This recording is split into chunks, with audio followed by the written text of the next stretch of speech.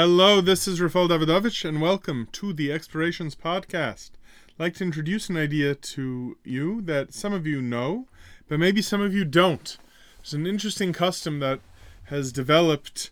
It's based on a Gemara, so I don't want to make it sound like it's a new custom, but excitement for this particular minhag has gotten much strong over the course of the past 100 years or so, and the custom is known as Tohameha Chaim Zochu. Those three words, Tohameha Chaim Zochu, those three words mean, those who taste it merit life. Now, what does it mean to taste it? To taste Shabbos. So this means those who experience the joy, the good taste of Shabbos merit life.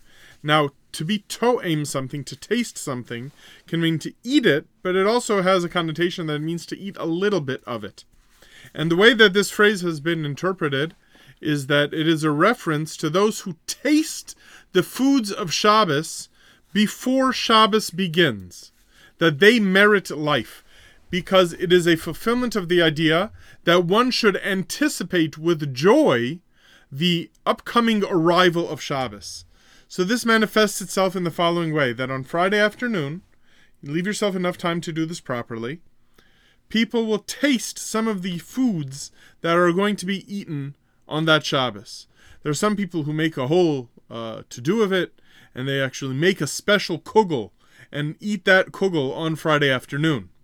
I heard from our local resident Tzaddikas, Bubby Man, that when she was a girl in Ukraine, her family served a miniature Shabbos meal before Shabbos, meaning on Friday afternoon. It would be a tiny piece of gefilte fish and a tiny little bit of soup, and followed by a tiny little piece of chicken and tiny little piece of kugel, meaning somehow that to taste each of the foods. Now, some people don't do each of the foods, but the idea is that if one tastes a little bit of Shabbos before Shabbos begins, then one is fulfilling the idea of tasting Shabbos, anticipating and being excited about its arrival. It's an adorable minhag, and I just want to warn everyone, because it's a minhag, you should make sure that this does not destroy your Erev Shabbos proper preparations, meaning you have to leave yourself enough time and enough strategic thinking to make sure that such a thing would work well.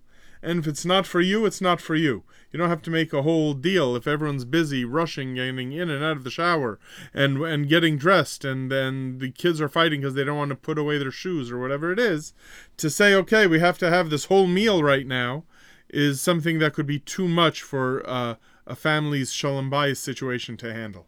However, if it can be done even in some small way, I think sometimes it could be just by standing over the pot of soup that's cooking and just taking a small spoonful, then that will be enough. And this will be a way that we demonstrate that we are excited that Shabbos is coming. All right, everybody. On that thought, I will wish all of you a good Shabbos. Take care.